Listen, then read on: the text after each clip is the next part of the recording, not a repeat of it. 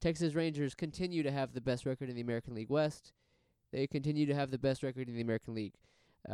Here we are, September 12th, like I just said, 3 weeks to go in the season. The Rangers sit at 85-59, a cool 24 games over 500. AL West is pretty much wrapped up here.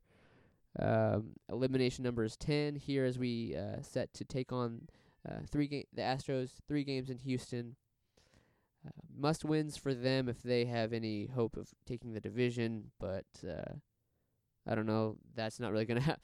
They for all intents and purposes, the Astros are playing for the wild card. Fortunately for them, they're not too far out of it. Unfortunately for them, neither is pretty much anybody else. What's the number? I think 7 teams are within 4 games of the last two wild card spots. So that's going to shape up to be a really, really entertaining last 3 weeks of the season. Honestly, probably entertaining last week of the season, even down to the last game of the season. These spots are tight, and it's going to be awesome because a lot of these teams, or 4 of these teams, are in the AL West. You got the Red Sox with a slim lead over the Blue Jays, who have a slim lead over the Orioles, who I don't know have a slim lead over the Yankees, or they might be tied with the Yankees. Either way, things are getting really crazy over there, and they got all these head-to-head games coming up. Just gonna be some entertaining scoreboard watching there, just to see what happens. If you have any friends that are fans of those teams, I guess you can live through them, and just be thankful that your team can kind of coast to the finish line here.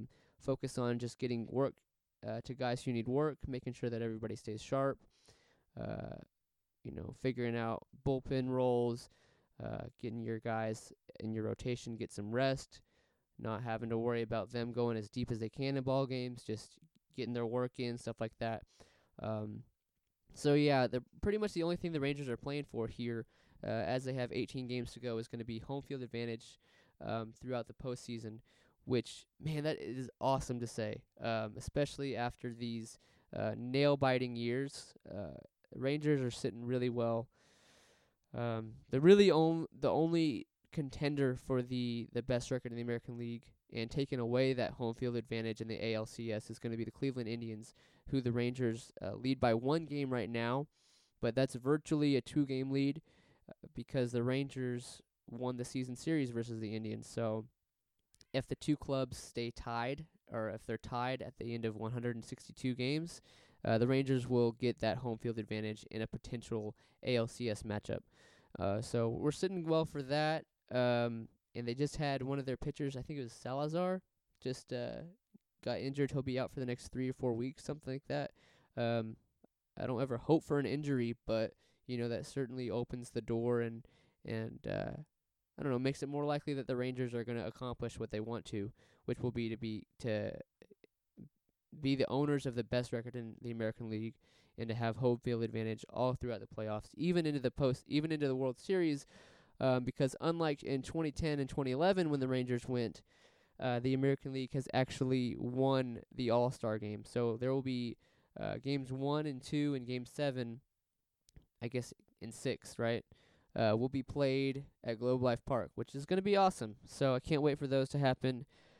So as we look towards October, we look towards the postseason.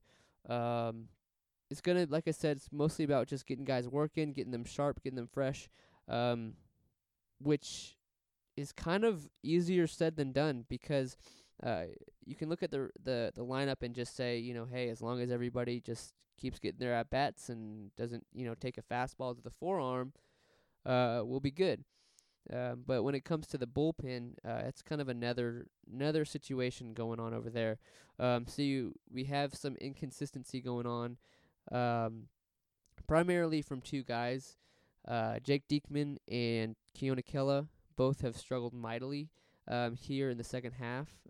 Kela coming off of injury, and Diekman just coming off of who knows what. Just some people think that it might be a mechanical issue, something with his mechanics. He says that him and his coaches have looked at some film, and maybe they've identified what could be the problem, but he hasn't been able to get anybody out recently. Kella, he's been hot and cold. I think that his feel is just going to have to come back here as he gets more opportunities to pitch. Coming off of injury, like I said, but we really need to get those two guys right. Dyson, fortunately, he's been going good here lately. After a spell of its inconsistency earlier in the year, but I have I guess as much confidence as you can have in a closer like that. He's not striking out as many people as I would like. So some ground balls are finding their way through holes and tying men on base and creating high leverage situations. But he's been effective along with Barnett, who has some kind of tweak or injury or something like that they're gonna have to hold him back for a while. Claudio has been great. Bush has been absolute nails. And Tanner Scheppers, who is my dark horse.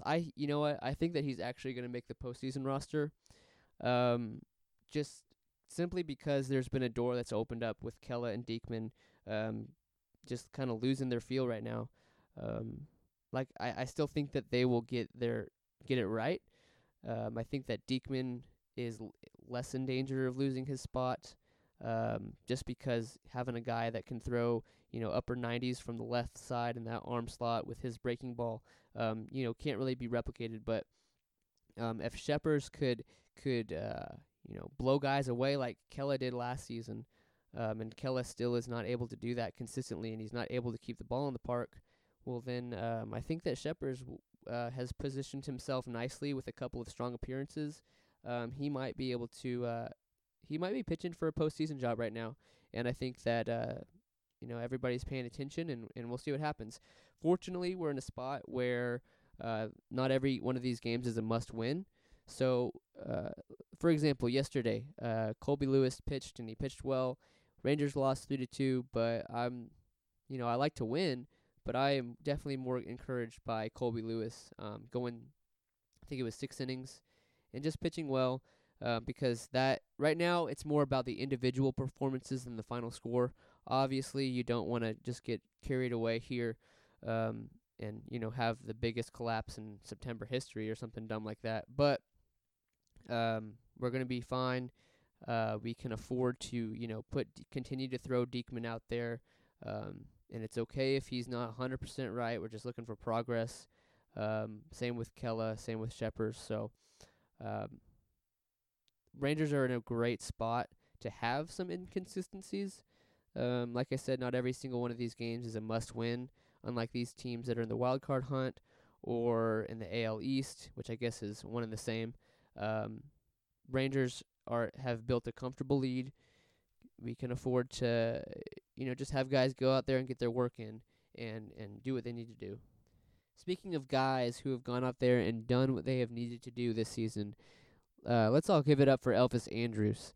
Here's a guy who has been with the Rangers for a long time. We know all about him. We've seen him go through some highs and some lows, and here he is. He's putting together his greatest offensive season in 2016. It's just awesome to watch. He has flourished in the bottom of the batting order. He's done excellent with runners in scoring position. And it's really, really awesome to see Elvis. So, it's kind of been documented. You'll hear Busby or Eric Nadel talk about Elvis and, how he's been so consistent this season. Batting average seems to have been in the 290s since April. But here's a fast fact for you. Trivia question for you. Which Texas Ranger is second place only to Adrian Beltre in batting average? Answer, Elvis Andrus. Who is second place in on-base percentage? Only to Adrian Beltre. Answer, Elvis Andrus. And up until a week, actually, I wrote this stuff down a week ago, and 1 week ago, he was actually the team leader in average and on-base percentage. So the only reason he's in second place is because Adrian Beltre continues to play like a man possessed. Nothing related to Andrus declining. He has stolen 20 bases for the 8th straight season, in his 8th season in the big leagues. He is walking at the highest rate since 2010. With the exception of last season, He is striking out, his lowest percentage since 2011. He's putting together his best season according to uh, runs created plus with 102. He's just had an awesome season. Like I said, he's flourished at the bottom of the order. Um, his defensive metrics haven't looked so great, but I think that if you watch the games, and maybe it's some bias, maybe not, but when you watch the games, he still is making those really athletic plays. He's making those plays that require him to go to his left or to his right or to come in on a chopper. His arm is as strong as ever. I would really actually like to know how hard he can throw it across the infield. But he does get docked for making those mental errors, those lack of focus plays. Maybe the ball clings off his glove, and the advanced metrics, they see everything in that regard, and so he does get knocked for that. But it's not necessarily because he's a bad fielder; it's just because he's made some mistakes. But he still can flash the leather at any time. John Daniels actually addressed this at the Newberg Report question and answer session. Somebody asked him about Profar and Andrus, and what the team's plan is going forward. And JD talked. Obviously he was very positive about both players. But when he talked about Elvis's defense, he maintained that they believe that he's a well above average defensive shortstop. It's just that where he can improve and where he gets docked is on these routine plays that maybe it's a lack of focus. We saw a lot of the same thing with Kinsler here. Pretty good defender, but he does make some of those mental mistakes. Ball go through his legs, or he'll take his eye off the ball, something like that. And Elvis is certainly a better defender than Kinsler when it comes to range and arm strength and stuff like that. But Elvis has been just a great bright spot. He really turns the lineup over well, driven in a ton of runs, and it is really satisfying personally for me because I've always been a really big Elvis fan. I've ridden the highs and the lows, kind of always gave him the benefit of the doubt, and so it's really awesome to see him put up an above-average offensive season. And not only that, he's just been really consistent this entire season. He hasn't had just one really hot surge and cooled off, or started out cool and played well recently. He's been a guy that has been extremely dependable. Another year without being on the disabled list. It's been really good to watch him. And one of the things that I was thinking about as I was preparing for this and writing down some of these stats and stuff, I wrote down that he has 20 stolen bases for the 8th straight season, and that kind of took me by surprise a little bit because I still think of Elvis as a young guy. I still think of him, as a kid, and he's not. This is his 8th season. He is certainly a veteran. And when I think back to that first World Series team back in 2010, it's just him, Colby Lewis, and Mitch Moreland, and Derek Holland, right, are the only guys that are still here. Really that bedrock, that foundation of kind of this new generation of the Texas Rangers. And Elvis is, one of the most important figures in that. And so I was thinking about how a lot of these I would say pretty much every single free agent that we sign or guy that we trade for, within a couple of days or within a couple of weeks, it seems like they always bring up in interviews just how awesome the clubhouse environment is, or the culture is with this team. And they describe things in such a way that you can tell that they're just not, being nice because this is their new employer. Especially guys like Ian Desmond, they can go out of their way to describe the ways that this team is their favorite team that they've ever played on, or is just a really special group of guys and stuff. And which is, something that I'm extremely proud of as a Rangers fan, and that John Daniels said that he's extremely proud of when at that Q&A with the Newberg Report a month ago. He talked about how he's very proud of the culture that they've been able to build on and off the field, doing stuff for guys and just creating a great culture. And anyways, thinking about that and thinking about Elvis, Elvis has been here this entire time, and so he certainly is foundational to that great clubhouse chemistry, that great environment. that winning culture. So that was just kind of something that I hadn't considered. Elvis Andrus is an 8-year Major League veteran. I don't know. I just always think that's weird. Maybe it's because he still plays like he's a kid. I think that he's young, but it's awesome to see him do well. And, I mean, he's obviously been a really important member of this team for a long time, but it's really cool to see him also, produce at an extremely high and consistent level on one of these just machine-like lineups. And that's going to do it for me on this episode of Rangers Rumblings. I know it's been a short episode.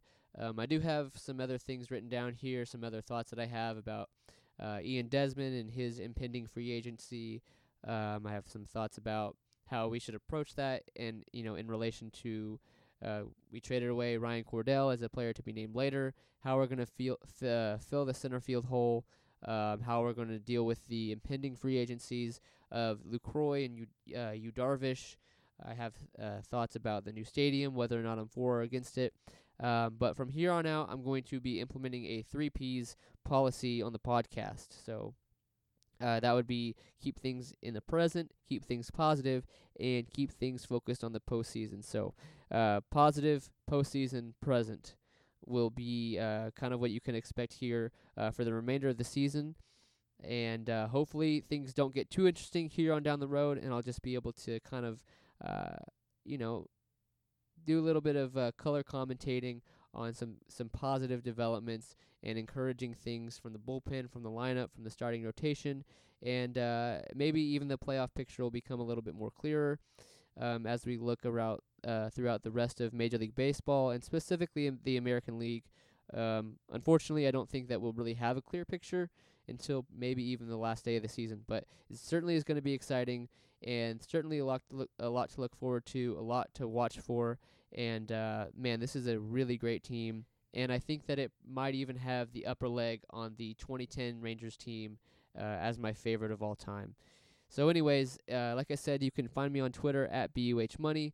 Thank you so much for listening. Leave me some feedback if you would be so kind. And until next time, go Rangers.